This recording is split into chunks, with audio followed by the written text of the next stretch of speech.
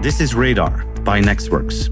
I'm your host, Steven van Bellegem, and every month, my friends at nexxworks and I bring you the latest developments in technology, business, and everything related to innovation.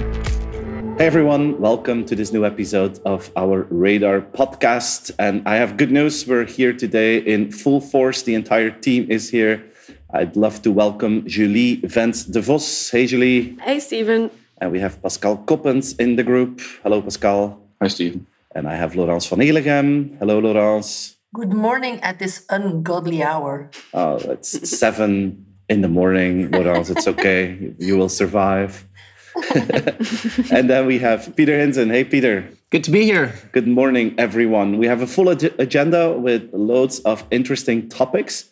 And I just want to kick off with an opportunity I had last week. I was co-moderating the UBA Trends Day in Belgium, which has become in the last few years like the marketing flagship event that we have. There were more than 1,400 people. There were 7 top international speakers there. So it was really a fantastic event. And I had the opportunity to interview Scott Galloway, the guru professor from New York that is like a serial entrepreneur that has amazing podcasts, who has been in the board of directors of multiple companies, and above all is super, super sharp with his analysis of what is happening in the business world. And I asked him as an opening question, what did you find the most interesting, the most important event that happened in the business world in 2023 until now? And I was a little bit surprised by his answer. So I would love to ask the question to you guys. What do you think Scott Galloway thought was the most important business event of 2023? Julie? I was going to say the layoffs, but that's not really an event, like the massive layoffs in tech. But Okay, that's a very good first guess. Pascal, what do you think?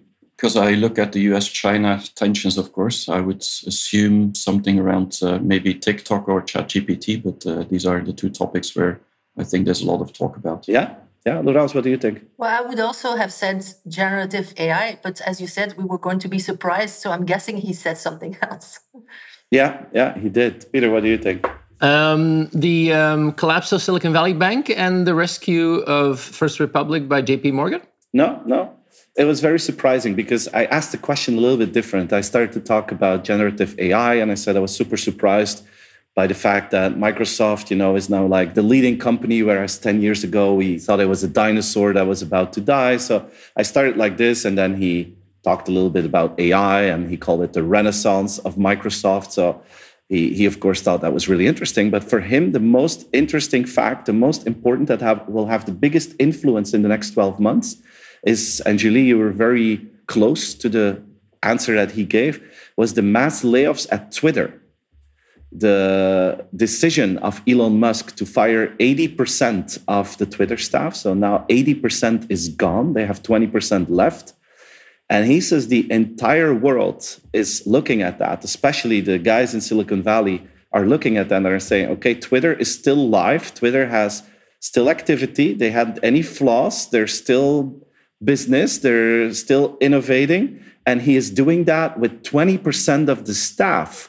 So what were the other 80% of those people doing day in, day out, if you don't feel the difference in the market as a user? And he says in his network now that he feels that every major company in Silicon Valley is thinking about, didn't we overhire? And can't we just lay off, not a little bit like Amazon and Facebook did? He thought those were small layoffs. I mean, we're talking about 25,000 people at Amazon, but we don't mention that they hired more than 1 million in the last 3 years. So relatively speaking, that's a small correction. He says, what if some of those companies do a major correction like Twitter has done? This could change the world completely. And he says, of course, they're not going to do it in the brutal way like Elon Musk did. The way that he did it was awful. But what if they use the philosophy, maybe a little bit more hidden in the beginning, maybe a little bit more careful, but this could change the way that tech companies are organized completely. That was his opening statement. So I thought that was quite surprising. But if you think about it, it's something that we don't talk about anymore because it's like old news. But if he is right, this could have a major, major impact in the way that talent is hired and the need for talent, especially now with the arrival of AI. And of course, I asked him about if we are overhyping AI at this moment because it's all over the place. Are we exaggerating? And his answer again was really fun because he said, you know what? He said, in the last 5 years, we had hypes about Internet of Things, about virtual reality, augmented reality, sensors here, sensors there. And he said, those are all like bullshit technologies. They are completely useless. It's just gimmick technologies that will not change the world at all. It's just something that is invented by technology people to create a new market, but the world doesn't need it. So he was 100% firm in his own Scott Galloway style. But he said the one major thing, of course, is AI that is fundamentally changing the way that people buy things, the way that people organize things. It's fundamentally changing the way how the productivity in the world will change. So he was, for the first time in a long time, he said, a tech optimist. He's usually a tech pessimist. It's since the arrival of the iPhone that he became so positive about the new technology. So we're going to talk about AI later in the show, but he is on that positive tech wave there as well, just like a lot of other people. He's actually more positive than a lot of other people. He sees the downsides, but he is like, we're talking so much about these downsides that, we're forgetting the opportunities here. He also thought that, I asked him about the letter, the famous letter, the 6-month pause letter that so many people signed. He thought that was the most ridiculous thing ever, for multiple reasons. Elon Musk signed it, and the day after that, he started his own AI company. But he says, other countries in the world, more specifically China, Iran, Russia, they will not pause their AI. So it would be like the dumbest thing in Western history to pause the evolution of AI. And we need to, add more energy and talent to it than focus on the downsides. So that was an interesting debate as well. And then I asked him about our part of the world. I said, this is a conference in Belgium, in Europe. We're a little bit worried that all the big AI investments are happening east and west of us, and we're not playing this game along. There's not enough money going to it, so we're losing this battle. Peter has written a column about that a few weeks ago, and he acknowledged that. And in just a few sentences, he really showed us the pain points in the European system. He says it's very simple. If you start a business in the US, you have the misery, you have the problems, you have all the shit that comes along with it, you have the risk, you have the issues with government, all the shitty things about starting a company and starting a startup are more or less the same in Europe as in the US. He says, you guys think it's easier for us and that your government is making it harder on you, but believe me, it's also shitty to start a company in the US. The big difference is that you guys have the shitty part, but you don't have the major upside that we have in the US. The benefits of having a successful company in the United States are much larger than having a successful company in Europe. That's where your government is punishing you. That's why they are demotivating you. And the fact that you don't have that major upside, that it can make you a billionaire in just a few years' time, is, demotivating people to start a business here. And as long as you don't change that, you can do whatever you want, but then people will come to the US to start their business there because they want to, they can live with the downsides if they can have the carrot in front of that major upside. And we don't have that. And it's basically the role for Europe that the role that he sees is basically the one that we always talk about, regulation. And we sometimes joke about it, but he was like, this could be an important role. Because in the world of AI, he really hopes that we're going to have regulation really soon so that we can, lower the amount of time that we have to invest in talking about the negative aspects of AI. We need good regulation. And he had the feeling that Europe's teeth are getting stronger and that we are learning from the past and that Europe could become a major player there in regulating it. It didn't really make me excited to hear that was our role, but it was very kind of him that he at least gave us a role in the whole process. But he was not positive that we will ever play a role again in a major technology revolution because of the analysis that I just made. Are you sure that when he talks about that Europe can become, the regulator, he was not being overly sarcastic, Steve? Did you pick up on that? No, I don't think so. I think he was really serious, and he was hoping that we would play our role. Yeah. Peter believes you, Stephen. That's very clear. Yeah. I could send you the entire interview, Peter, so you can be the judge of it yourself. That's a good idea. Thank you. I'll certainly listen to it. He was also really very, very negative about TikTok. And he said, let's not have a discussion about data and privacy. That's the same discussion that we have about Google and Facebook. But there's a major difference between Google and Facebook on the one side and TikTok on the other side. He says, Google and Facebook are just companies that are so madly in love with the money that they're making stupid decisions. It's clear that Google has been led in a very bad way in the past few years. If you look at the Microsoft Renaissance, and that's because they fell in love with the money. Same for Facebook. So, you can complain about the fact that they're not running their companies as they should and not in a customer-centric way. But the big difference with TikTok is that it is supported by the Chinese government. And he says it's probably the smartest thing they've ever done. It's a propaganda tool. It's a Trojan horse where they have the power to manipulate very large groups of a Western population where they are, let's say, addicted to a certain algorithm. And if you control what the algorithm is doing, you can massively let people think in a certain direction. It's like what we had with Facebook and Cambridge Analytica, which was like a major incident in the Western world. This is a tool that is just like Cambridge Analytica, but then every single day of the year. So he feels we need to end that. We need to either kill the whole thing or sell it to an American company so that they can enter Western algorithms in there. So he was really firm. I don't think he would be your friend, Pascal. No, I don't think we would agree on that point. I think that we would have an hour of discussion back and forth on how I think why TikTok actually became so addictive. So let's sponsor that. I'd love to see a Coppens versus Galloway match. Let's do this. We should, that's one of our ambitions, so that we should have. No, I wouldn't mind. But it's the general view of most people in the US these days. And so it is very challenging these days to counter that. Well, let's not go into that topic. Otherwise, we're going to talk about TikTok and the Communist Party of China. But talking about the Communist Party of China, I think there's other things that I would like to share, which is the question whether China is back. But Pascal, can I just ask you a question about the TikTok? Go ahead. I know you have the voices that we hear in the US. Everyone is very conscious and very negative about it. You are defending it with your whole heart and body. But isn't there a chance that they are right? Isn't there, like, even in your mind, a small chance that they are right? That TikTok could be a propaganda tool of the Chinese government? I think any technology company that is linked to a certain government, and so is Google and Microsoft and Apple in a way, could be used as a propaganda tool for that government. The question is that realistic? And what is the situation at TikTok right now? And so the situation at TikTok right now is that it's more of an American company than Google is, if you look at their investors, if you look at where the data is, if you look at where the security is enforced. So I don't think it's as simple as that. But you're right. I mean, if a government gets their hands and get control over any technology company that has impact in any part of the world, this can be used in their favor. And so, in a way, he is right. But that's the trillion-dollar question.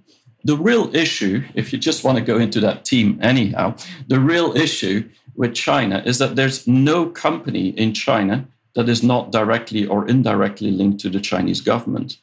And whether even they don't want to be, I mean, somehow, if they wanted to grow over time, they've always had some connection. It's kind of like, I mean, Peter in Belfius, for example, is also linked to the Belgian government. And so does that mean that if the Belgian government does something wrong, that suddenly we're all spies? I mean, I think that's where we need to be careful about.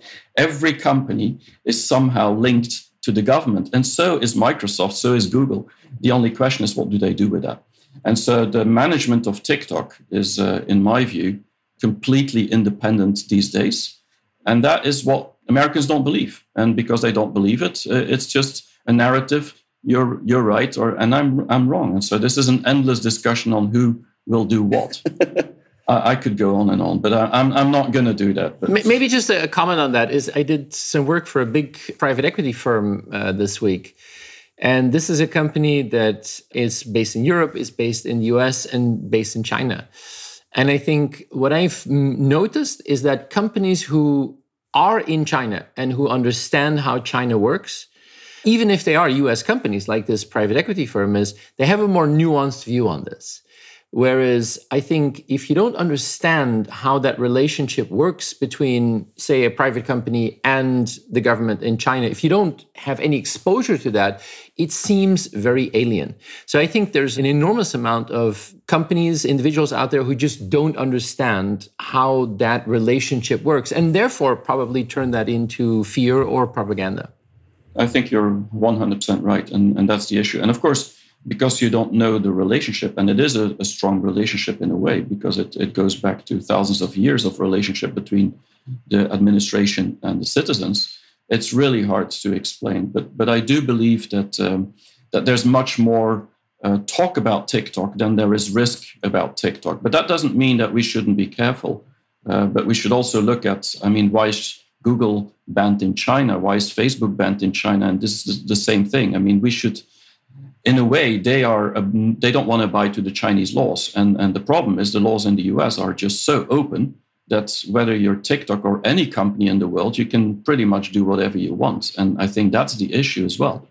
And this goes back to the regulation of AI. We're going to get into that same discussion when it comes to AI. And it's no coincidence that it's not just Europe that is regulating AI. China is hugely spending time on regulating AI and specifically the algorithms and what's possible, because they feel the same worry. If it's unregulated, this is going to go into a different black hole and that things could happen. And so, I think it's not just Europe that could play the role of regulation. China's doing the same thing. I interrupted you, and the sentence you said is, China is back. Can you continue? Sure, because TikTok is a long story. But if you look at the economy, I think what's important in the future, even for technology and innovation, is to look who's driving the economies of the future. And it's clear that China, the last 3 years, has been closed off, and there's been a lot of question marks. Is this going to be about politics, and is the economy actually going to never get back on track? And what does that mean for the future? The good news, and that's what I wanted to share, is that since a couple of months, so this first quarter, all the numbers in China are up, which means that business people are back trying to do business with China. And everybody's feeling like in 5 or 10 years from now, China will probably become the biggest economy in the world. And if we take that into account, of course, that is a very different prediction or expectation that we have for the future, having a country like China being the number one in the world. I'm going to bore you with a few numbers, but I know you like numbers. So the growth of China in 2022 was 3%.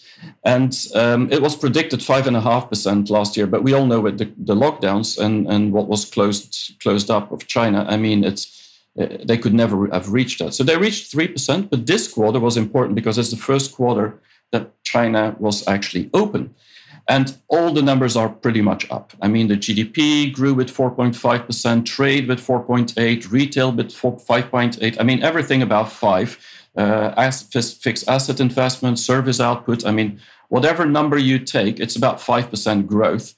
And so that is great because it looks like everything's back. Now, there's a few things that are not so positive, and that is the production numbers or PMI numbers, which means that the expectation to produce products for the world is low, meaning that they expect a recession in the West, America, and probably a very slow growth in Europe. And so that is prediction for the future. And the biggest issue China has right now, if I would look at it, is youth unemployment. It goes back to the issue of talent. There's a lot of young people graduating from university, but they don't find a job because technology companies are not hiring them anymore. There's 12 million graduates every year coming out of China. But the Alibabas and Tencents, just like Twitter and others, are not hiring. And that's a huge issue because unemployment for young people is not good for the Chinese economy because they drive the growth. And also, these are the people that have to make children for the demographics for China in the future. So, and Pascal, is it primarily the higher educated who are finding it more difficult to find a job? It's overall. There's no difference, but it is also the higher educated. And that's the most scary part of it. So they graduate with an engineering degree in physics and they can't find a job. And that is simply because these companies want experienced people. So there's a war of talent. And so they'd rather hire somebody from even another country to make sure they have the experience rather than the Chinese that they need to train. The other problem with training Chinese is that they love to get trained, and then 2 years later they're with your competitor because they can get more money. And so, do you think that these people not getting a job, these young people, could result in them going abroad and finding jobs there? Well, no. What's happening is they are going abroad and in China to continue studying.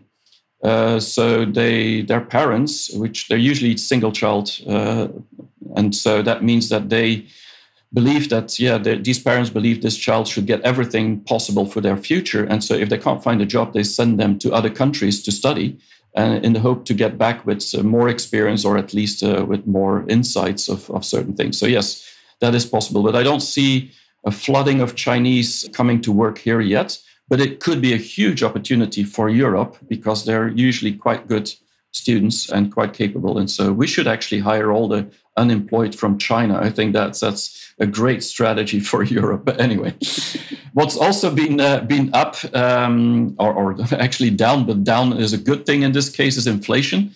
It's 0.7%. Wouldn't we love that in Europe? 0.7. Yeah, so that's amazing. 0.7% is the inflation of March in China. How much was the inflation last year, Pascal? It was around 2, between 2 and 3. I need to look at the number exactly, but it was still low. Yeah. But now 0.7 is really like real down there. There's no inflation in China whatsoever, and property prices have stabilized as well. So everything looks good. The result of it is that economists in U.S., J.P. Morgan, the Bank of America, all these economists have forecasted that China will probably grow at 6 to 6.5% this year. So 1% higher than they forecasted 3 months ago. And that means that's more than a full percent higher than what the Chinese government themselves have put as a target or a goal for 2023. Okay. So if China grows at 6.6%, 6.5%, I mean, what that means is that the whole world will go back to China to do business because it's one of the growth engines for the future. And so, this is back.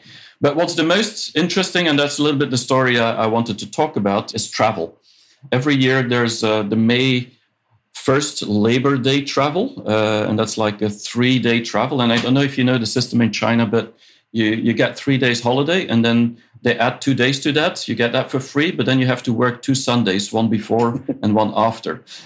So they just make up for that in a weekend. So you can have a full 5-day holiday plus the weekend, so that's 7 days. So 2 weekends and a full day. So ultimately you have 9 days of holiday, but you only get paid for 3.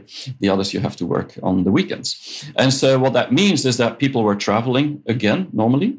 And so these numbers were completely off the charts. I mean, this was crazy. And that really shows that Chinese are consuming again, they're shopping again. And just to give you a number, there's 274 million people that traveled inside China in the first week of May. 274 million people. That's as many as all the Americans that actually traveled in the country.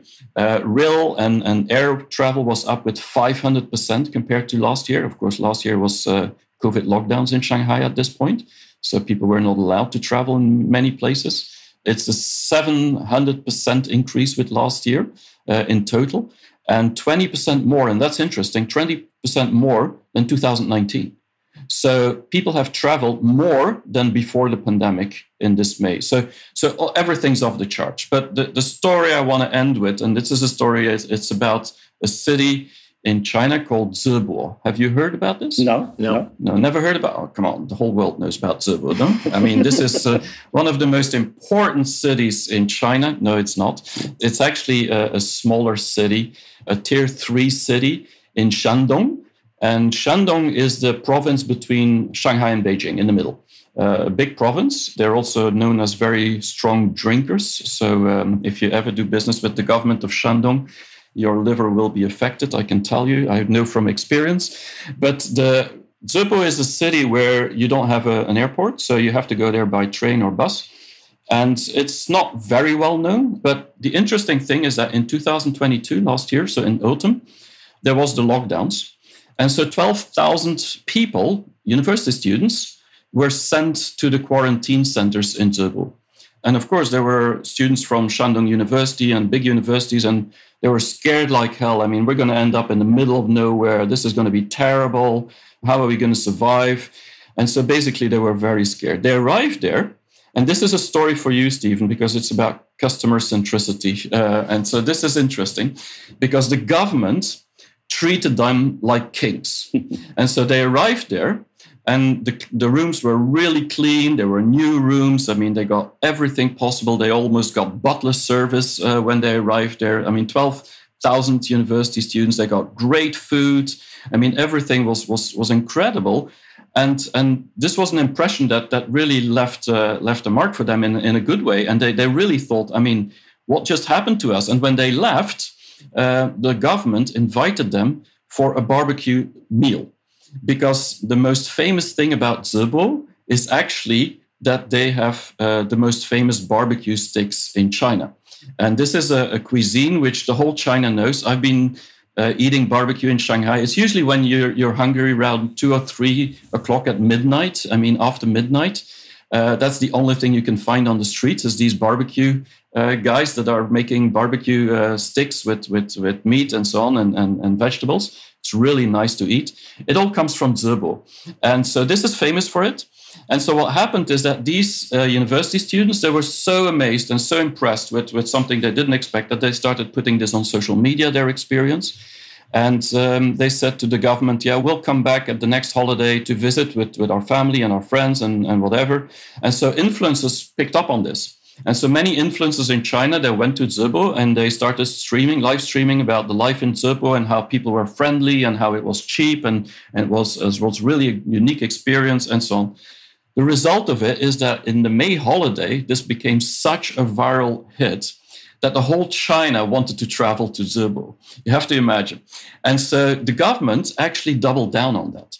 And the government put in barbecue trains from Shanghai, Beijing, and all the big cities, barbecue buses. And so when you board a bus or a train in Shanghai to go to Zibo, they actually got volunteers in Shanghai telling you where the best barbecues are. They even give a map of barbecue shop vendors and so on. And so everything is about barbecue, but it's a whole experience you have. And if you're a student, because they love students, you get free access to every kind of attraction in Zibo. And so, I mean, they really went out of the way. I mean, but there are other issues. When there's so many people coming to a city, what happens? Prices go up.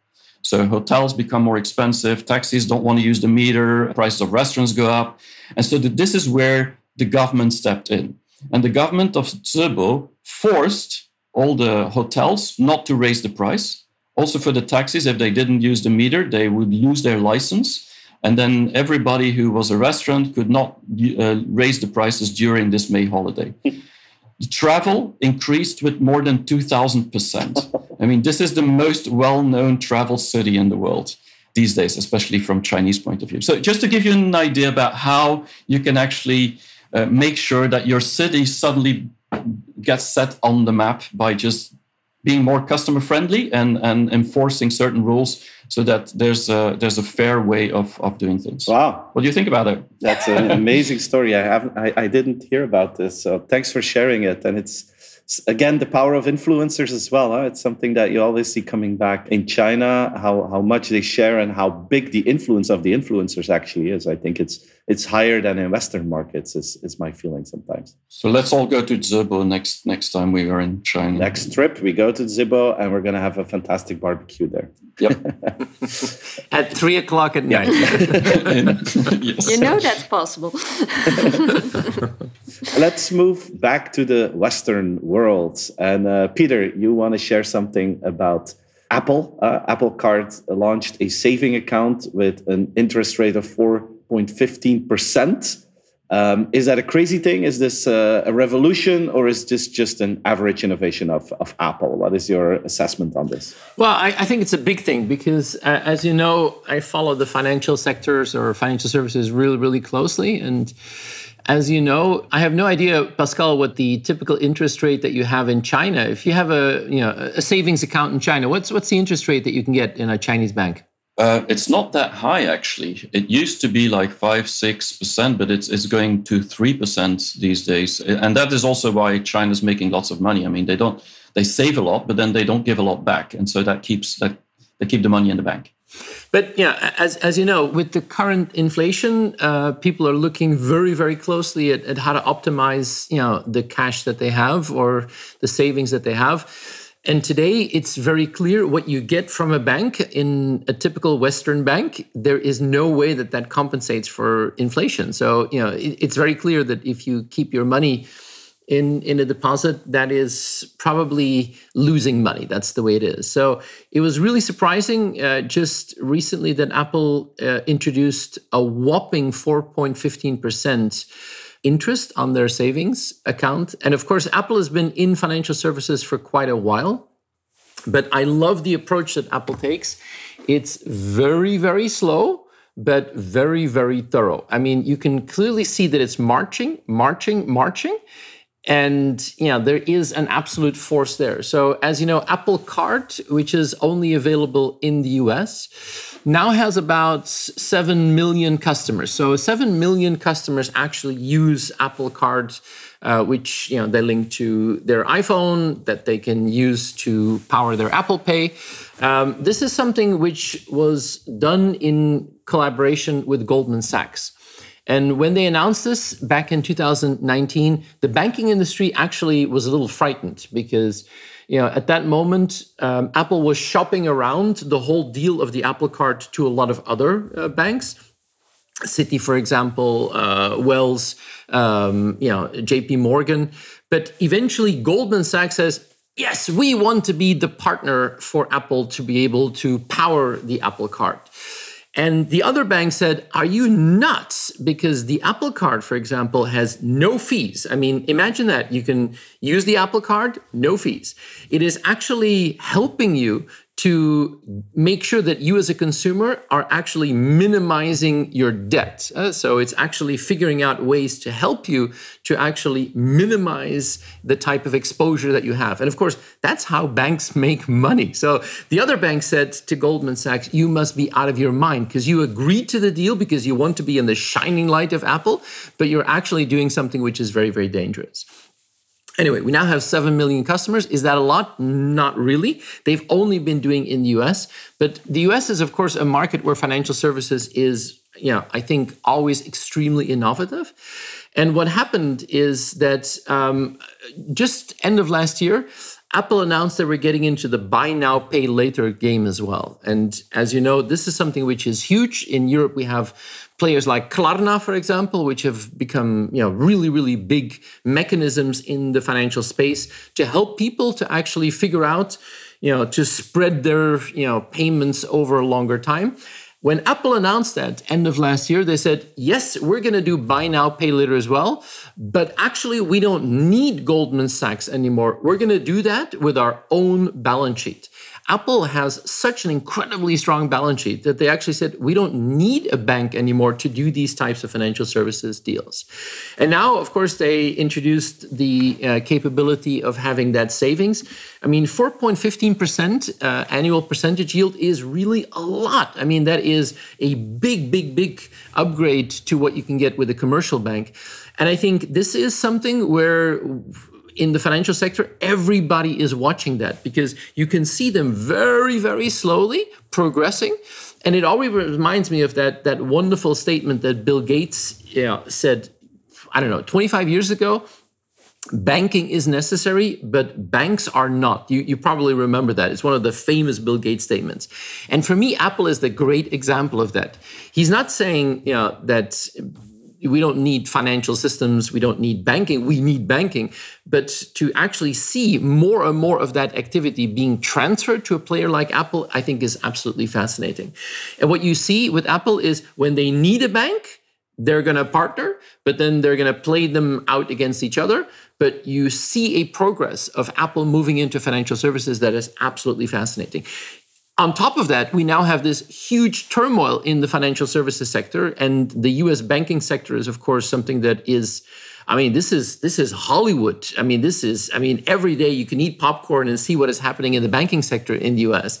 But, we had Silicon Valley Bank that collapsed, then we had Signature Bank that collapsed, then we had First Republic Bank, which, was a pretty big bank with a lot of rich clientele that was rescued overnight and actually was absorbed by JP Morgan.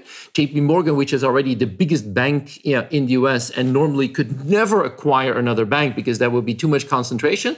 But the US government said, we cannot have First Republic fail, so JP Morgan, you're allowed to buy this. Now we have, Pacific West, PacWest, which is, the moment we're recording this, they just lost 50% of their market value, overnight. There is something fundamentally happening, and it's really consumers who are terrified that the money they leave on a bank is going to become worthless or actually degrade, and they're looking at opportunities, and you can clearly see that the players like Apple are moving in and really taking advantage of that. Peter, the fact that they go for a 4.15, is that a pure acquisition strategy, that they make it so attractive so people will come in, or is there another reason why they chose for this approach? Nobody knows. I mean, let's be honest. Nobody knows what the strategy of Apple is. Maybe it's because they're making most of their money in China that is still growing at 6.5%. But I think, honestly, there is a long-term play that Apple does to become more relevant for consumers in their lives every single day. And I think if you see the success of Apple Pay, I mean, there were a lot of Western banks or a lot of European banks who tried to hold off Apple Pay as long as possible. And I think it was a sound strategy, because you can clearly see the moment that people get into this, they see the convenience. You can clearly see that Apple takes over so much of that, interface towards the financial system. And Apple Pay is extremely user-friendly to actually use. So I think it is a long play that Apple has, but it was an absolute surprise move in a world that is already extremely volatile in the Western world today. And is that your prediction then by 2030, for instance, that they would have a real offer in the world of financial services? Or is there a limit to the possibilities if you're not a bank, but a company like Apple? Yeah, there is. But then again, I mean, we've seen this over and over again. There is a lot of technological innovation that happens where you don't need to have all the downsides, but you can get a lot of the upsides. It's the classic platform play. Uber doesn't need to, own the cars, but it can actually offer the service. And Apple is, I think, absolutely not interested to become a bank. You don't want to become a bank because you're so incredibly regulated. I mean, there is so much pressure on the financial services system. So I think Apple is going to do everything to optimize what they have and skirt around the necessity to actually get into the regulated field. And so far, they've been doing that brilliantly, very slowly, but absolutely with an amazing force and with an extremely, extremely long-term strategy. Julie, you told it to me, it was your favorite chart of the month. This is a podcast, so we cannot show the chart. So I was a little bit surprised that this was a topic. So can you explain us what you want to share with our audience, please? Absolutely. And we'll also share the chart in the show notes, of course, so that people can look it up. But I think another thing or company that grew plus 6% is Walmart, actually. It's not what the chart is about. But we've been looking closely at Phoenix companies and unicorn companies in the last decade, I think. And we talked a lot the last couple of months about Microsoft and Google, because fascinating how Microsoft is a stellar Phoenix these days. But we haven't been talking much about Amazon versus Walmart. I mean, these were the titans close to each other where you had, everybody was searching on Amazon when they did their online shopping. And then you had this chart this month, which actually comparing Q1 last year and Q1 this year in online shopping. So where do US consumers start their online shopping? And the majority still starts that at Amazon, obviously, a whopping 63%, which is, I think even down than a couple of years ago.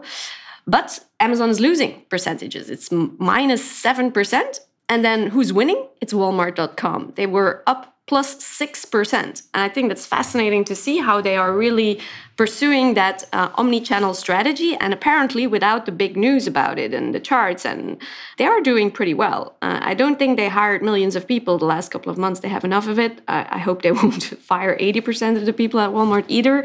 They will need that. But apparently what they're doing in their omni-channel strategy is paying off, and Amazon is getting hurt by it. So I think you really should check what Walmart is doing as well. And to the former point, I think, Peter, they're also a little bit active in the financial services industry. So that might be also another company that we see in banking without being a bank. So one to watch. Yeah, and close to Google. If you look at the stats, Google today still is the second most important place where people start a product search, but Walmart is catching up. So it's interesting to see. Absolutely. Thanks for sharing. We're going to move to our monthly AI topic.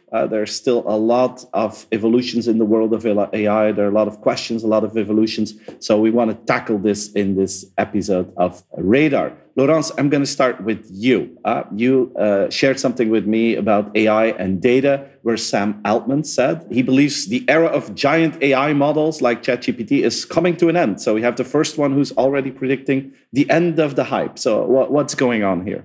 Yes, well, to be clear, he's not saying that generative AI is coming to an end, but the models beneath, these large language models beneath generative AI. So he thinks that the future progress in AI will really require new ideas, and it will not be about making the models bigger. He also thinks that the parameter count is really a false measurement of the quality of a model. And just to give you an idea how LLMs have been growing in size. Well, first of all, we had GPT-2 in 2019, which had a whopping 1.5 billion parameters. Then GPT-3 2020 really had a lot more, which were 175 billion parameters. The amount of data used for GPT-4 has been undisclosed until now, but many sources say that it was likely trained using trillions of words of text. So they really have been growing exponentially, these large language models. So why did Sam Altman say that he thinks that these huge models will be coming to an end? Well, first of all, he said that scaling up model size comes with diminishing returns. So the bigger a model becomes, the less the returns are in proportion to that. Obviously, there are also cost constraints because there's a limit to how many data centers a company can build and how quickly it can build these. And obviously, it's also really damned expensive. Building ChatGPT, to give an example, costs over $100 million. And so it is perhaps not surprising that OpenAI is not currently developing GPT-5 and that it does not plan to do so for some time. And so I think this was really interesting news. But most of all, I'm wondering if this is not just more than just a technical or a budgetary story. Because while we saw ChatGPT a lot in the news, with many stories about privacy, about copyrights, how it is using and treating data. And just to give some examples, well, copyright first. A few weeks ago, Getty Images said that they would be suing Stability AI, who has Stable Diffusion, because they said that it has trained Stable Diffusion with 12 million of its images. It's really not happy about that. We had 3 artists also suing Stability AI, but also Midjourney and also DeviantArt. You had this website called Have I Been Trained, which allows artists to now opt out of the training data sets of Stable Diffusion version number 3.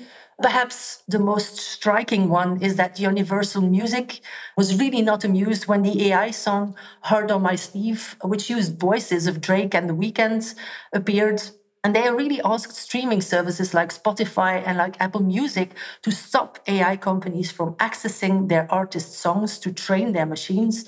And just as a little side note, if you go to the website aihits.co, you will find the entire list of the most popular AI songs of the moment. And you will see, unless it has changed since yesterday, but that the top 5 of all these hits are all Drake songs or collaborations. So you would see why that would worry Universal Music. And in some ways, this is really the Pirate Bay all over again. Now, that's one spectrum. On the other hand, we had something really surprising reaction from Grimes, who is a music artist and who we know as the ex of Elon Musk, with whom he has 2 babies with really unpronounceable names. So I won't even try that. But she said that anyone can use her voice for AI-generated songs as long as they give her 50% of the profit. And she has even launched an open source software with a very pronounceable name called ElfTech, which is solely dedicated to replicating her voice.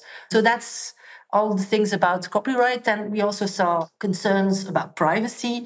Obviously, the most obvious example is Italy, which banned ChatGPT over privacy concerns, though it is now back because OpenAI made some changes. But we have still other countries like Germany and Ireland and Canada, Spain, who are still suspicious. So this is definitely not the end of the story. But it's not just governments, it's also companies, because Samsung said it does not want employees to use AI tools like ChatGPT over security concerns. Then the third thing that I saw is that you really have these parties that have been starting to ask for money. Like we have Twitter, we had Reddit, we had Stack Overflow, and they all want to charge for access to their APIs because they want AI companies to pay up for training on their data. And so when it comes to data and generative AI systems, there are basically two reactions. The one is, well, no, you cannot use our data because of privacy, because of security, because of copyrights. And that's definitely bad news for large language models that are really thirsty for a lot of data. And then the other one is, yes, you can use our data if you pay us, which is also bad news because these models are really expensive on their own. And so imagine what would happen if they need to pay for their data. And maybe perhaps one last thing here is it also got me thinking about Web3, which is now in a slump, frankly, and it's only a promise. But if it pans out, and if people will no longer be sharing their data and keep it in a cryptocurrency wallet or in a personal data vault, this could also be a problem for LLMs and their thirst for more data. So I think if you think about that, that it's no wonder, and it's actually pretty logical that people like Sam Altman are looking for ways to make the model better without having to use more data. But I also believe that it's not just about budget and diminishing returns and things like that. It's really access to data is becoming a lot more difficult. And I think that that's a really important issue as well. Yeah. And it's even geopolitically, because data now between countries is also getting more difficult to cross the border. I mean, with China, it's very obvious. I mean, there it's not China that first banned ChatGPT, it's OpenAI that banned China. So it wasn't available in China. And so I think there's more and more of that coming up, that data is becoming more in silos again, just because everybody wants to protect the data. And for ChatGPT or for, all these models, this will indeed become challenging. One of the interesting things about China is that one of the reasons that they banned ChatGPT is because they thought too much of the information from the West was biased and did not have the Chinese view or lens, as I often call it, on there. And so you're going to have it both ways, in both directions. So yes, something to worry about.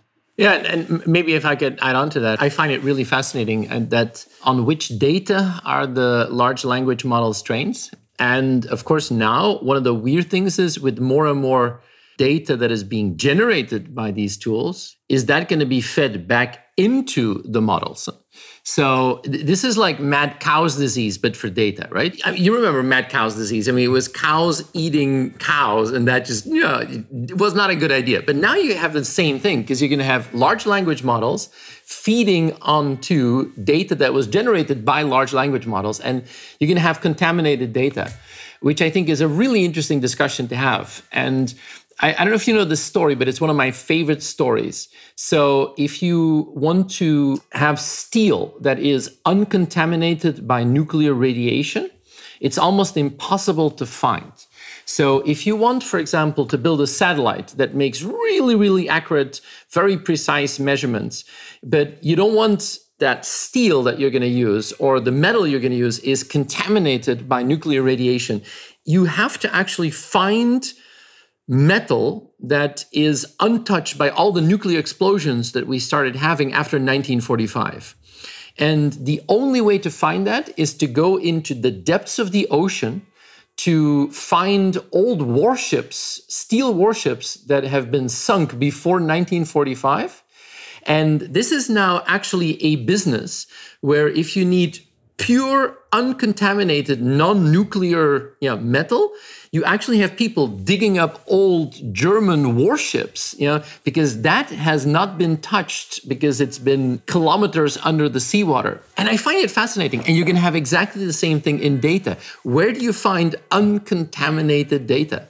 But I think it is something which is generating so much discussion. And what I find really fascinating is that it polarizes the whole audience into believers and non-believers. I don't know if you guys see this when you talk to companies, but this week alone, I did a keynote for one of the largest law firms in the world. And this was the top management, top leaderships of the law firm around the table. And I was talking about, what large language models were going to do to the legal profession. And the younger lawyers, the younger partners, you could see them just thinking, shit, this is going to impact us. This is going to have a huge, huge impact because either it's going to change our model, it's going to change our pricing, we're going to have new competitors, this is going to change. And then you see the older, legal partners around the table thinking, I have 2-3 years before I retire, this is not going to affect me at all. And it really polarizes it. But I also see amazing opportunities. I mean, yesterday I was doing a keynote for one of the largest private equity firms in the world. And this is a huge organization. And when they look at a deal, they need to have all the right information. And they have built their own version of ChatGPT based on their own data. And they can now source the data, build the decks, build the information faster than they've ever done. I think this is really polarizing the entire audience. But I want to go back to something that Laurence talked about. I mean, the deep fake Drake. Huh? Did you guys hear the song? I mean, I'm not a Drake fan, but it sounded really, really good. And what I found really interesting is that they released this on Friday evening, grew incredibly popular over the weekend, and by Monday morning, Universal Music had basically shut it down. But I'm really asking, on what legal grounds did they shut it down? Because it was not copying. That's why I don't like the analogy with the Pirate Bay. This was not copying a song. This was generating a new song that was basically just, it sounded like Drake, but it wasn't Drake. So I honestly think that they had no legal grounds to actually shut it down. But it also opens up a question, would you do what Grimes proposes? I mean, Stephen, I'm going to ask the question to you. Suppose that somebody comes to you and says, well, we're going to start a series of podcasts, and you say, oh, it's very nice, but, I don't have time to be involved with this. They said, wow, but we really like to have you. And they say, well, why don't we just do a very high resolution scan of your face and we just train your audio and you're going to get half of the revenue that we make from this. Would you do that? I mean, would you actually consider that? If I see a test and it works, I would consider it. Yeah, I really? Would. Yeah, okay. I would. Because my goal in life, Peter, is to share as much ideas with as many people as possible. And if I can make some money in the meantime, I'm also very interested in that. So if we can find a combination to make myself scalable, I would certainly investigate it. Yeah. Would you? That's cool. Would you? I'm not sure if I would feel comfortable that there is a version of me telling stuff that maybe I don't really 100% believe in. Polarities in the room. I'd be terrified that they would, take that and halfway in a podcast also, put in some advertising, that I would be recommending some I don't know, SUV or a bicycle or Cheerios. I don't know. Mojaves. Peter, did you already try in ChatGPT if you generate a text that you ask it to write it in Peter Hinson style? I haven't. No, I always do that. If I add something, I always say, write it in Stephen van Belleghem style. And then you get a different approach. As long as there's enough data of your content in the model, they know how to look for you. And it really works. Wow, that's amazing. I mean, one of the things that I find interesting is, I don't know, have you guys seen the heygen.com thing? So heygen.com is really, really cool because it actually allows you to upload an avatar of yourself, and then it can actually generate video blogs for you. So you just pick your avatar or upload your avatar. I think that's a paying thing. Then you input your script and it then just generates the video for you. And then if you actually then combine that with things like Syllabi, which is capable of actually even generating the script, you can actually think that maybe, Stephen, in a short while, you're not going to have to do anything. You just basically sell your face for half the revenues. Some person is going to use Syllabi to generate the script and then put it into HeyGen to generate the videos. And you can just relax and just, have a vacation all the time. So sounds wonderful. If you think about it, I mean, your children could still make money even when you die, because they could keep going on and on and on forever. So it's maybe even a way for to keep the family, for the future, the family business to keep the family. Don't you think that the problem with this could be like, I don't know, a dilution of the brand? Because you will be everywhere, and then people will say, "Oh my God, it's Peter Hinson again!" And is it the real one, or is it his avatar? But they've been saying that for years. So, no difference there.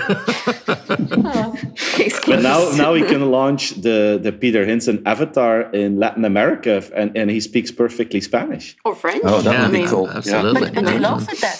But that's one of the things. In France and in Spain, you have this huge industry of voice-over people who are always the fixed. Like apparently, Tom Cruise has one person who does the voice-over, and these people are obviously terrified that they will be losing their jobs, because now they can use the voice of Tom Cruise and not the voice of the other one, and just do that automatically. Yeah, pretty soon I'll be doing keynotes in French before you know it. That will be the day, Stephen. That will be the day. That's when I will believe in AI. I once did a keynote in French, and Stephen came after me, and I thought he was going to do it in French as well. But because the organizer told me you have to do it in French because it's a balloon audience, and so I spent about 3-4 days really practicing on this, and then Stephen rolls in and just does everything in English. And I was thinking, what is Pascal doing here? That's why you never did it again, Pascal. We asked you once, and then Good point. Yes.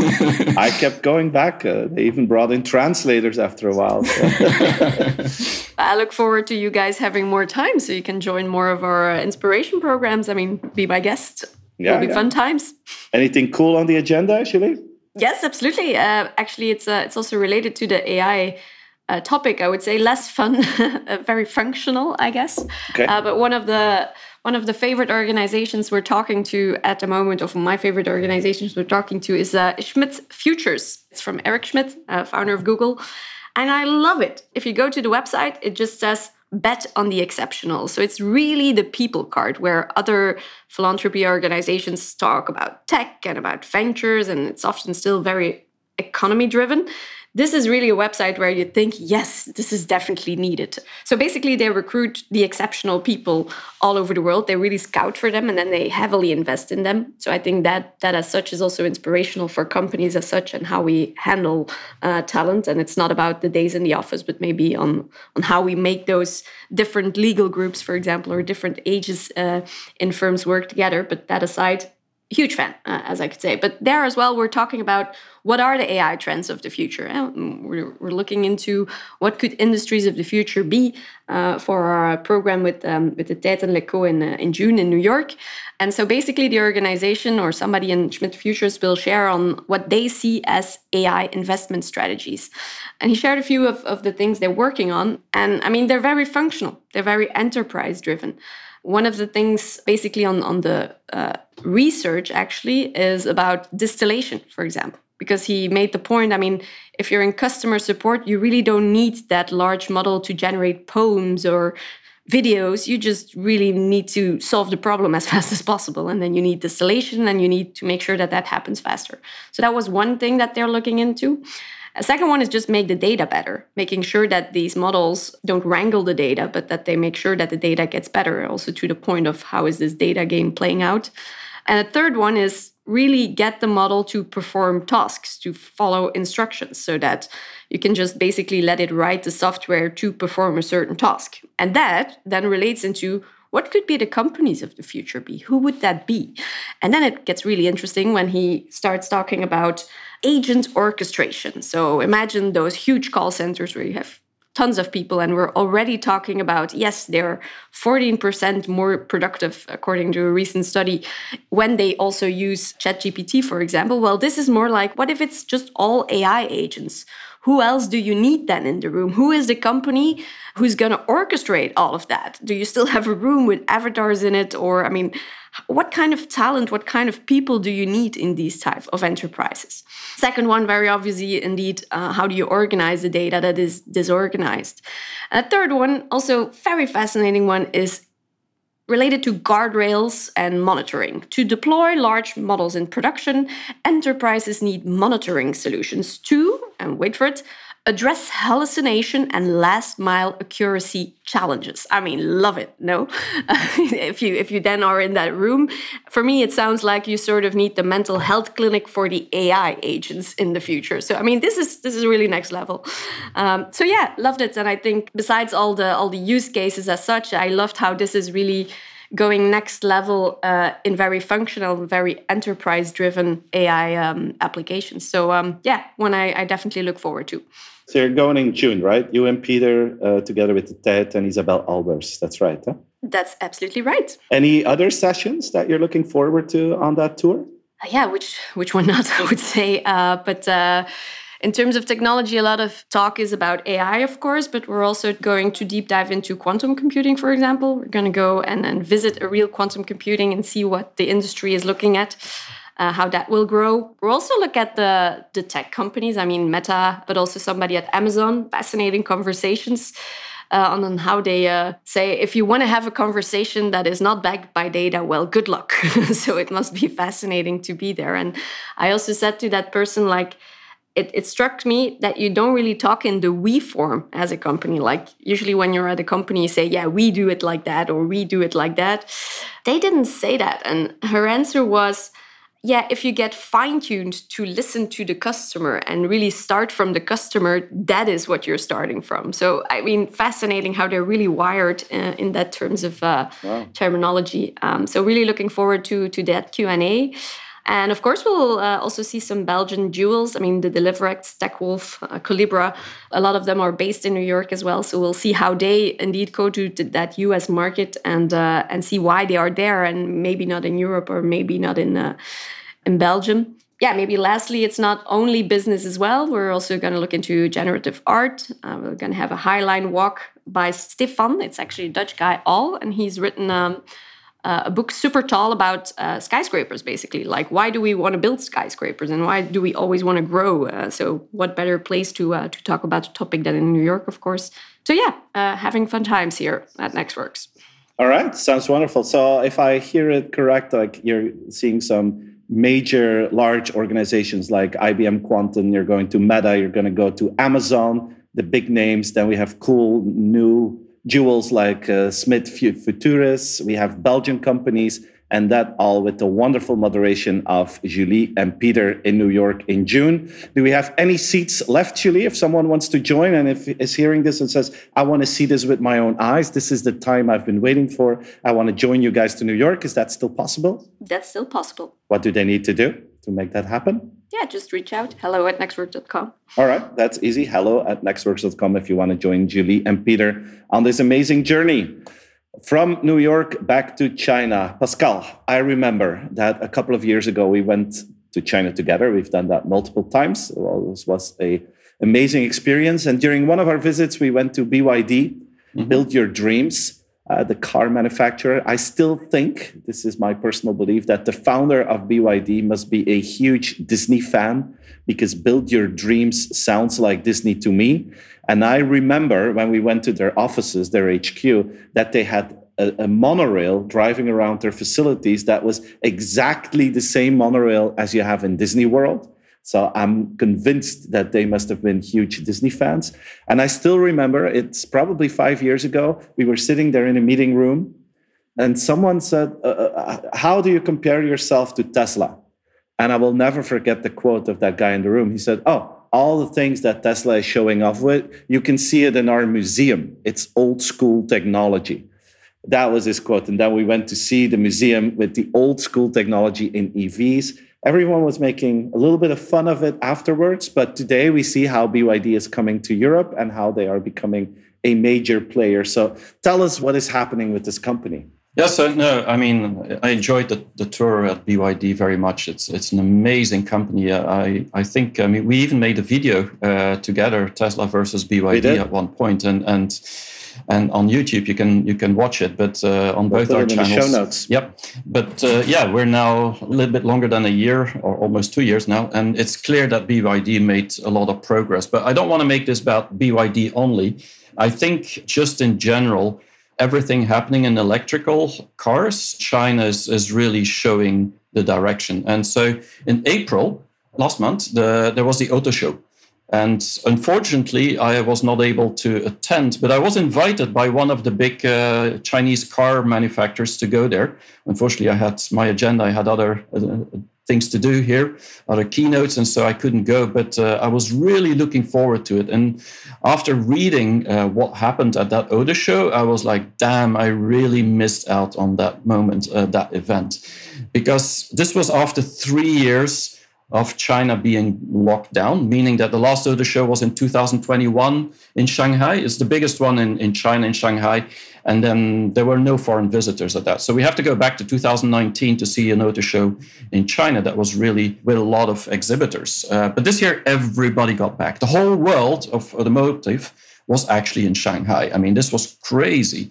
I mean, all the foreign brands, Volkswagen, BMW, Benz, they all showed their most advanced cars and releasing actually new brands. And more what you see is that China is becoming, or Shanghai, and is becoming the place where new brands want to show off their new cars first, which used to be, I mean, in Europe, and now it's all in Shanghai. And so what's clear from that auto show was that the Chinese brands were really ready for these foreign brands. I mean, they dominated the show, despite the fact that there were really cool cars on display from every country in the world. But I think there's a few takeaways that I want to have from that auto show. And then I'll get into BYD specifically, why I think it's so cool, what they did. The future of electrical is clearly shown at that auto show. I mean, there's no way that it's not going to be a complete transition in just years to come. And if you just look at China, 25% of all the cars sold in China last year were electrical vehicles. And they expect by 2025, this would be 50%. And so take another 5 years, I mean, it's going to 100% way before the year 2030 in China. This means last year, 7 million cars, electrical vehicle cars, were sold in China. That's 60% of the world's EV cars sold in that one country. So that's, of course, why every manufacturer is going there to showcase their first car there at this show. But there were also another takeaway of the show was quite interesting, is that it was not just about electrical, it was again about luxury and concept cars. Now, China is the biggest luxury market in the world for Chanel and Gucci and LVMH. I mean, this is really where luxury has to be. And they're using China again to show premium cars, luxury cars, and that was both foreign as Chinese cars. Polestar 4 came out, BYD had a U9 supercar, but I'm not going to talk about that one. I have a more interesting story about BYD. Another interesting announcement of that auto show, which could change the world of electrical as well, is CATL, which is the biggest battery company in the world. I mean, we always talk about BYD being the biggest, but actually CATL is even bigger. And those two dominate like 70% of the world market in batteries, those two together. And CATL announced a sodium-ion battery that seems to be operational, which means no lithium needed. And that is a huge change because lithium is limited in resource, and I mean it's in places where it's not so easy to do, and so there's a lot of concerns on human rights and so on in that area. Sodium is a lot easier. They call it the condensed battery, and so suddenly the Chinese are not just at the front of building these cars, but also they seem to be setting the standard for batteries for the years to come. And so this will make Elon Musk probably a little bit nervous because in a way he loves China because he's selling more cars than anywhere else. But at the other side, he's becoming also a little bit dependent or quite dependent on batteries from China. But what was the most scary for us Europeans probably is that at this show, all of these Chinese brands, they announced that they would flood the European market. And that is their big next goal. So Geely with Zeekr, NIO, BYD, XPeng. It was all about, we're going to flood the European market because, Asia is important for them, but that's easy. They don't have to do a lot of effort for that. US, they kind of forgetting about that. That's not going to happen geopolitically, too difficult. Europe is where they're going to launch it all. And the shares of all these companies just skyrocketed after these announcements. So it's clear we in Germany should be concerned, at least, as well as in France and in Italy, because that's going to change the markets. And specifically, when I talk about the example of BYD, which I wanted to share now, which is really interesting. BYD came out at the show with a car called the Seagull, the bird, and it really was a little hatchback, a little bit like you could say something between a Fiat 500 and a Mini Cooper style, so a little car, 5 doors, but the price was incredible, $11,300. So that's like 11,000 euros about. And so you have to imagine that now a fully car where you can have like 5 passengers, much more advanced than most lower end or mid end priced cars in Europe. And not extremely ugly. You would expect that it's extremely ugly, but it's doable. No, it's not. It's doable for $11,000. This is. I thought you were going to say it's doable for a Chinese car, but I'm glad you didn't.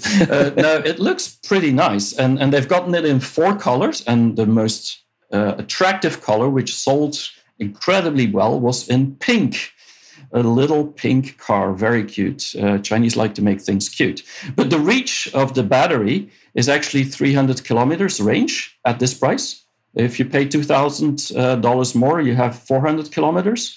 So it's really pretty good. And this is, as you know, Stephen, this is the Blade battery from BYD, which is lithium iron phosphate, which is just much more safer than lithium ion batteries from the past. And so it's safe, it's stable, it can go 400 kilometers. In 30 minutes, you get a 30 to 80% battery charge, which is acceptable for this kind of car.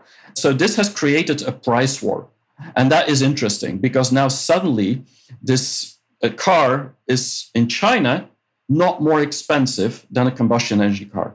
It's actually cheaper than what you would get in a combustion engine car in China for the same thing. And so that means that the price of electrical and the price of combustion engines is going to go to the same level. And then, of course, people will choose electrical when there's enough charging stations around, which in China is not an issue, and countries like Norway neither.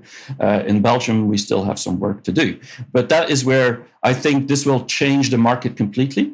Tesla already reduced its price of the Tesla Model 3 to $33,000 in China. It was much higher before. And so everybody's now putting pressure on the price, which means there's going to be consolidation in the market. There's going to be bigger players, and BYD is going to be one of the winners. There's probably going to be NIO and XPeng and some others from China. And this is where I think the Japanese cars are going to seriously lose out. They used to be the standard for that kind of mid-size or mid-wage cars or lower wage salaries that could afford these cars. The Japanese are clearly behind the curve, but even Europeans, the only thing we seem to have left is our brand premiums, which people still love in Europe. And so for people who can afford a BMW or a Mercedes-Benz, they will probably still go for that because they're also bringing better electrical cars out.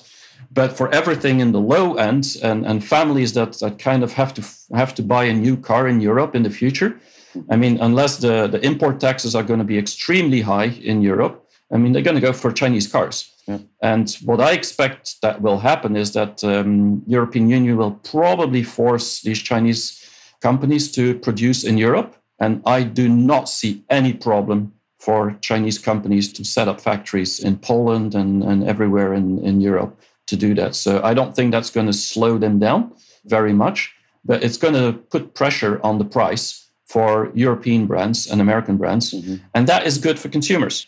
I find it fascinating is that in Europe, there's a tendency with the car manufacturers that they focus on more and more premium models because that's where they can see their added value. a lot of European car makers said we cannot even build cheap small cars anymore because they're abandoning that market. It seems like China is going to plug that hole entirely, and then even with electrical. Well, specifically with electrical, Peter, because ultimately 50% of the cost of a car is the battery. And so if you own 80% of the world's batteries, being China, I mean, you can set the price and you can actually drop that price when you have scale. And if you sell 7 million cars like last year in China, electrical cars, then you have the scale to actually lower the price. And so that's really where the difference is. And so what you see is that many European brands, they now see only one option is to partner with Chinese companies. Are you going to drive a Seagull soon, Pascal? No, I'm not going to drive a Seagull. I was thinking about the Neo, but I need to do a few more keynotes to afford it. When will the Seagull be in Europe, Pascal? What's the estimation? Well, it's not sure it will be in Europe. BYD has other models like the Dolphin, which is promoted in Europe. I think they're going to go a little bit more expensive first and see where it ends. So the Seagull, I don't know, but BYD is already starting to sell lower-priced cars in Europe. And the Seagull, I don't know if it will ever come to Europe, but it shows how low the price could be potentially. I think there's going to do a little bit more expensive models like 15,000 or 20,000 euros, which is still okay. Yeah, and one of the things that was in the media here last week was, for instance, with Neo, that it's the battery swap philosophy, which is much more customer-centric than charging for 40 minutes. You can just go to a Neo station, you swap the batteries, and it takes about the same amount of time as you need to take gas today. So that's also an interesting aspect of the market. I think that it's not just going to be charging cars, it's going to be battery swapping as well. Yeah, so I mean, I'm convinced that China is trying to set standards, and some of them will work, some of them will fail. But it's clear that things are going to change, and it's not going to come from Germany anymore, the standards, as much as it used to be in the past. It's more and more coming from China. All right. Exciting times. We're going to move to another topic, our human resources, human assets topic. Laurence, I'm going to start with you. Microsoft is speaking about the human energy crisis. What is that about? Yes, so seeing that this month is the Mental Health Awareness Month, I really wanted to talk about the human energy crisis first, and then also about the business models that this will trigger. So I'm sure you've seen news items about people really struggling over the past weeks, like schools are suing big tech over the teen mental health crisis. There was this report that says that 63% of HR leaders think that mental health and well-being are they really the biggest priority in the cost of living crisis? We even saw, Pascal, I'm sure that you saw this, a frustrated Chinese woman that was filmed smashing a robot receptionist in a hospital.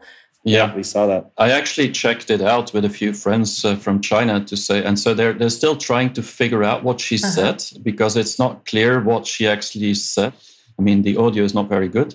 But now they're investigating in China if she has mental health problems or if it's really an aggression against a robot. So that's still, the judge is still out there. Yeah, so it's been a really hard couple of years, right? We see the pandemic, there is global unrest, wars, cost of living crisis, energy crisis, multiple layoffs. And also, and I think that this is really an important one as well, we saw this surge of, I think, tech-induced stress, and we saw a broadening technology gap. I think there's also AI anxiety, which is a real thing that people are afraid that it will be replaced. There's AI also pushing productivity expectations, and that comes with a lot of pressure. And I'll stop here before I depress you and before I depress our listeners, but I'm sure that you catch my drift. And so Kathleen Hogan, who's the VP of Human Resources at Microsoft, calls this trend the human energy crisis, which is a really interesting word because we also have another energy crisis at the same time. But the good news is that companies are really waking up to mental health challenges and to the well-being of their employees. And I think that how companies focus on well-being and on mental health will really become a differentiator in the war for talent. It used to be all about the perks, about the paycheck, and I don't know, the ping pong tables and premium coffee. But I think that now mental health is going to become really important. And I think that one pitfall here is that a lot of companies are working on the symptoms like mitigating stress and fatigue, while they really should be working on the underlying causes. Just to give some examples of really well-intended battling of symptoms, companies are giving paid days off for mental health or to do volunteer work. Some are giving a paid day off each extra a quarter, where sometimes even the whole company closes. And then we have Adobe, which has a craft room. It has meditation pods. Some company have resting rooms. But I think this is nice to have, but these are not strategic changes. And what they should do is watch the workload, have realistic KPIs, leadership that empowers, just create an overall structure and a culture that offers trust and that empowers. But perhaps the most interesting thing here is, and even if it is pretty cynical when you think about it, but I think that there is this huge well-being and mental health market that will be opening up. And it is not surprising because, well, first of all, we have growing demands. The existing mental health market is full of friction and really poorly functioning. It has horrendous CX, low availability, long waiting lists. It's very expensive, not just in the US, but in Belgium too. And we all know that healthcare was already a hot industry with players like Amazon and Walmart and Best Buy to that industry. But I think that mental health care will be one of the big niches here. And we see many examples of that already. Just think about the stellar rise in investments in psychedelics treatments and services for mental health in Silicon Valley, where we all know Sam Altman of OpenAI. He also has invested in Journey Colab, which wants to treat mental health issues with MDMA and mescaline and psilocybin. But we also have burnout retreats, these really elite rehab-style clinics that offer both medical treatments on the one hand and then rest and relaxation on the other. We have retailers going into mental health like CVS and Amazon, which have these retail clinics, but they also are starting to offer mental health services. Walmart even partnered with Lyra Health to train managers to better understand the mental health needs of their employees. We had Google Ventures, which invested $28 million in First Hand, which is a serious mental illness-focused startup.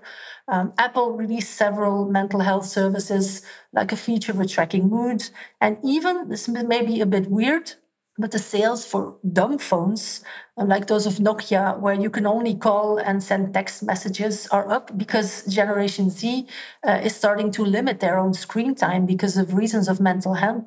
And I think that this is just the beginning. I think that we will see a rise in mental health business models because, well, like I said, the current market is underserved and it is also full of friction. I just want to end with saying that the current mental health pandemic is not something that we can solve only with technology, and certainly not just with commercial services. It's about culture, leadership, looking at growth in a different manner, about tackling inequality. In short, this mental health pandemic is a symptom of a failing system, and it's exactly that we want to tackle, fixing that system. But the good news is that here too companies can play a hugely important role by helping to fix that system if they have a bigger focus on ESG. Thanks for sharing that. It's, I think, a challenge that goes beyond the corporate world. If you see absolutely. And hear what's happening. So good to hear that there's so much attention going into that direction. We're going to stay in the world of future of work. Julie, you have 2 topics to share with us on future of work, right? Yes, and I definitely follows what Laurence just touched upon. I think one of the things, another symptom of last month, if you count the amount of clickbait titles about CEOs doing really weird things, it's definitely that they are having a human energy crisis as well. So I think this might also be another symptom of what's already indeed bustling for a couple of years and indeed of a failing system. The most absurd example that I saw was that the Beyond Meat executive, Doug Ramsey, he bit a man's nose I mean, how absurd is this? This is a plant-based meat company, and then they, I mean, you get the point. But this is crazy. I'm not sure what you guys are doing when tension is a bit high, but I mean, this is out of the world, you know. This is something that people sometimes say, "Oh, my nose is still on it," when people get angry at you. But this guy actually went for the He's nose. He's just like, come on, let's do it. But yeah, it's just one example of videos. As we mentioned, I mean, these people are also constantly under scrutiny. I mean, the power of a smartphone to just being recorded all the time, it must be pretty crazy for some people to be in that job. And actually, frankly, we have to think about talent too, and about the role or the job of a leader in the future too, because they have to want to do that. You know, we definitely up for some redefinition, I would say, of the leadership role, but also of how companies operate. So I think fascinating times to see that, because obviously the system as how it works today, has a few flaws. And of course, the fact that a lot of people work remote and the majority of people works remote, it just adds to the erosion of the illusion of control that a lot of leaders had maybe in the past, because they just saw people and heard, they could say something to people, but now that not being there might freak them out a little bit. So, I mean, lots of things going on there. And I think we can laugh at the titles and the clickbait, but I think there's a deeper discussion to be made. Like, what do we want companies to be in the future, and whatever role or title that people have, how do we want them to work together? I think the point of Peter with the older legal generation, like, haha, this is not going to happen. And then the other, like, oh my God. I mean, again, that shows a polarity that is a symptom, but that is really an important one to tackle, I think. And the second shift that you see, or the second direction of articles that you could see the last month, is again about remote versus at the office work, you know. And more you can see voices coming up that maybe in the short term, a lot of people want to work from home because it is productive, it is efficient. But in the long term, we're sort of underestimating the effects it might have. I think relating to what Laurent said as well, building culture, but also just talking to people of what is actually expected from me at work and what is good work, and getting recognition. The New York Times did a brilliant article on that and called it the power of proximity. And that's true. I mean, if you're never at the office, if you're never around colleagues, it's just very hard to grow and to evolve. A lot of the statistics, I think that was one of the statistics I didn't like at all. They point out, especially for young people, it's harder because they need to learn more in the beginning. They need more feedback. So they want to be at the office. And if the other people are not there, that's not a good thing. But then again, I think even if you're like decades in the job and it is more efficient to work from home, I think we need that learning mindset at every age, and just to bring people together in fun, productive, effective ways to, I hope that is the future of a company and the leadership that we'll be looking at in the future. But so those two tensions, the leadership, crazy titles versus the power of proximity of being at an office, and then thinking more about the long term there, I think it's important to take into account. It's definitely not figured out yet, and everybody's searching, but we'll see where it ends up. Maybe it's a good thing now. I don't know what you think, Julie, but that, you know, the toxic leadership is coming out more and more. I mean, we had cases in the US, we had cases in Belgium. You hear stories everywhere now where, you know, toxic leadership that was there, hidden, invisible for the rest of the world, but that was really causing issues internally. It's now coming in the open, which is probably a good evolution, that we have more transparency about the leadership style of an organization, so that you know, or at least have an idea of what you're getting into if you decide to work for an organization. Yeah, but a second thing that we also maybe should point out is, like, why is that happening? And maybe that's also just an undoable job that these people have. And we might want to ask, like, what took them there? I mean, people are not bad if they're born. You're like, what circumstances are they in? And relating to mental health of Laurence, I think we should question there as well. What do these people need to function at their best, and how can we support that? So I think both ways. Let's not make them the villains either, because if there tomorrow nobody who wants to lead something, that's going to be not a cool thing either. Sure. So that is something that should be said or talked about a bit more often too, I think. Have you guys seen Succession? Not yet. Succession? No? If you want to... The best series of the year, or the last Yeah, if you want to see a show about toxic leadership and what it does with an organization, and how everyone can be scared about the leaders, even if they are incompetent. Go for succession. It's still, for me, unclear if it's a drama show or if it's a comedy. You can look at it from both angles, but it's really good, and it's exactly about the topics that you just described, Julie. So can't wait. Highly recommend it. Peter, last topic is for you, my friend. The end of BuzzFeed, the end of Vice. Is 2023 the year of the end of what's happening there? Yeah, and I think it's fascinating. So BuzzFeed News decided to close down just recently. So my weekend reading for this week is the new book Traffic by Ben Smith. Ben Smith was a journalist at BuzzFeed News. And I heard a couple of interviews with him, so I really wanted to buy this book. And I think it's going to be fascinating to see how we had a generation of new news companies and new news platforms that rose up in the last decade are now actually falling over. And BuzzFeed was one of them. I don't know if you were a fan of BuzzFeed or if you picked up a lot of things, but they were the specialists in the last decade of making things go viral. I mean, that was the whole... They invented clickbait, almost. They invented clickbait. They were at the cutting edge of trying to figure out what the new type of news mechanisms and platforms were. Mm-hmm. Often controversial and sometimes just really, really stupid. I mean, do you know what the most popular or most debated item on BuzzFeed ever was? No. It's the dress. This is the famous incident. The color. Which color the dress was? Was that dress. it? Yeah.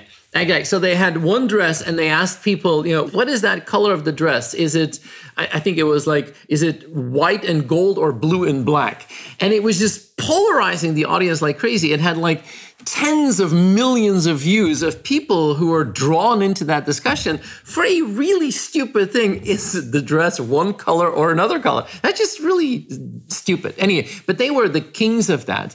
And in that new book, Traffic, what Ben Smith talks about is the relationship between the news platforms like Vice and BuzzFeed, etc., and social media platforms, and how Facebook was actually trying to win from Twitter by pushing a lot of those new news platforms out there and driving traffic to the BuzzFeeds and the Vices of this world, which created, of course, an enormous amount of stickiness, and which in the end made Facebook win.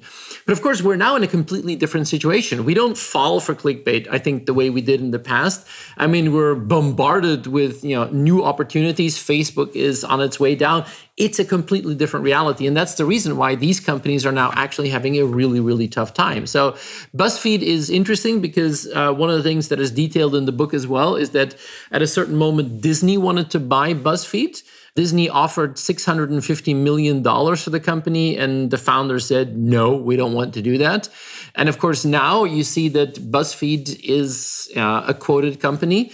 They're worth less than $80 million on the stock exchange. And of course, with their news division closing down, what's left of it? Vice is very similar.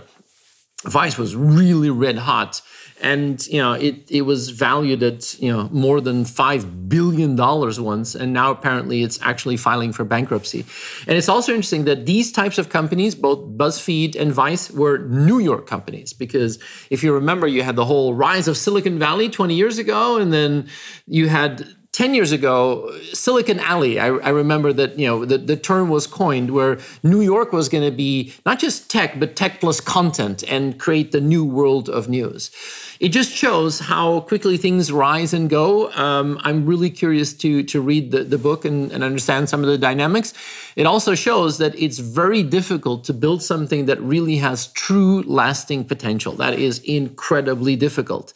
But it also shows that the world of news is still not in a final state. I mean, as you know, I'm on the board of a news company, and it's fascinating to see how that plays out. I mean, everything has been turned into a digital game, but to make something that is really long-lasting, that people actually value and are willing to pay for, we have not seen the end of that discussion. Not for a long time. Look at the world of news, and in my perception, I don't know how you look at it, Peter, the strong brands are still the old brands.